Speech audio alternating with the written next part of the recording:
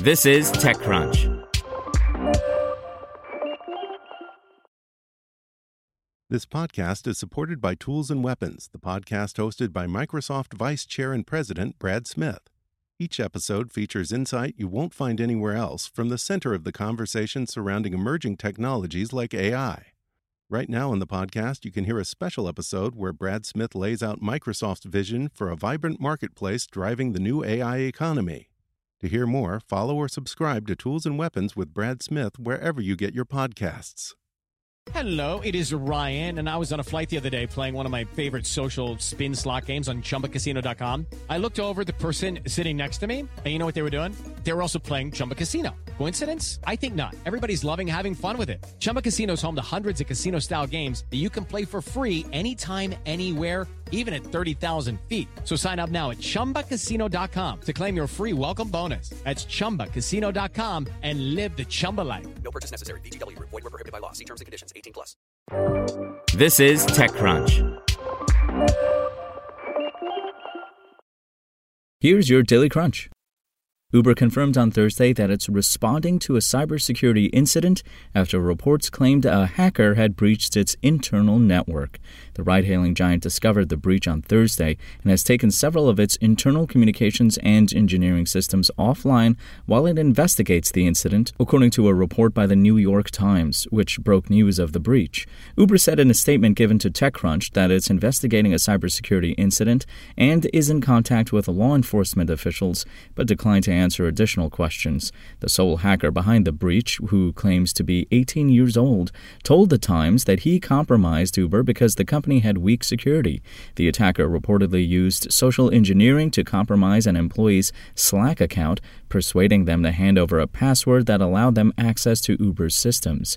Shortly before the Slack system was taken offline on Thursday afternoon, Uber employees received a message that read, "I announce I am a hacker and Uber has suffered a data breach," the Times reports. The hacker also reportedly said that Uber drivers should receive higher pay.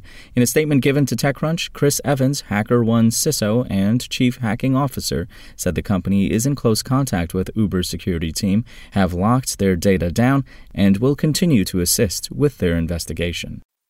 Meanwhile, the Federal Trade Commission is looking into the complex and potentially unfair economics and policies of the gig economy for deceptive, unfair, and otherwise unlawful acts and practices. Whether it's forced arbitration, labor misclassification, or algorithmic pay and job distribution, the agency says it will go after any dubious tactics that hurt workers.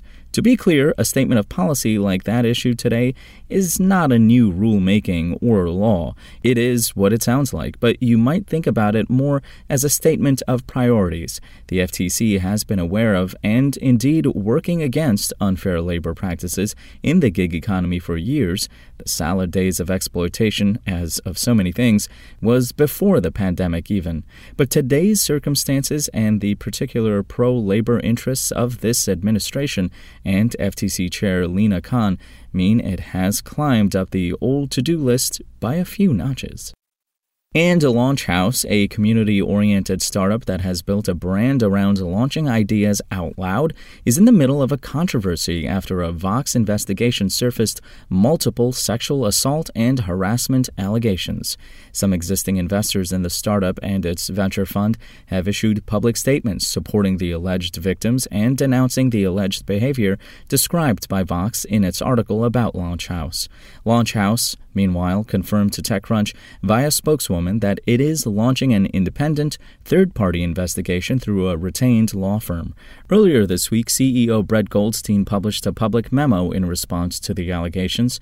In the statement, Goldstein noted a number of initiatives that the company had taken, including moving into new houses outfitted with more state-of-the-art security systems, implementing more formal background checks, and rolling out official scholarships and channel partnerships to increase diversity of our membership. By the sheer number of people that LaunchHouse works with, the impact of the startup's controversy has had ripple effects across the startup ecosystem.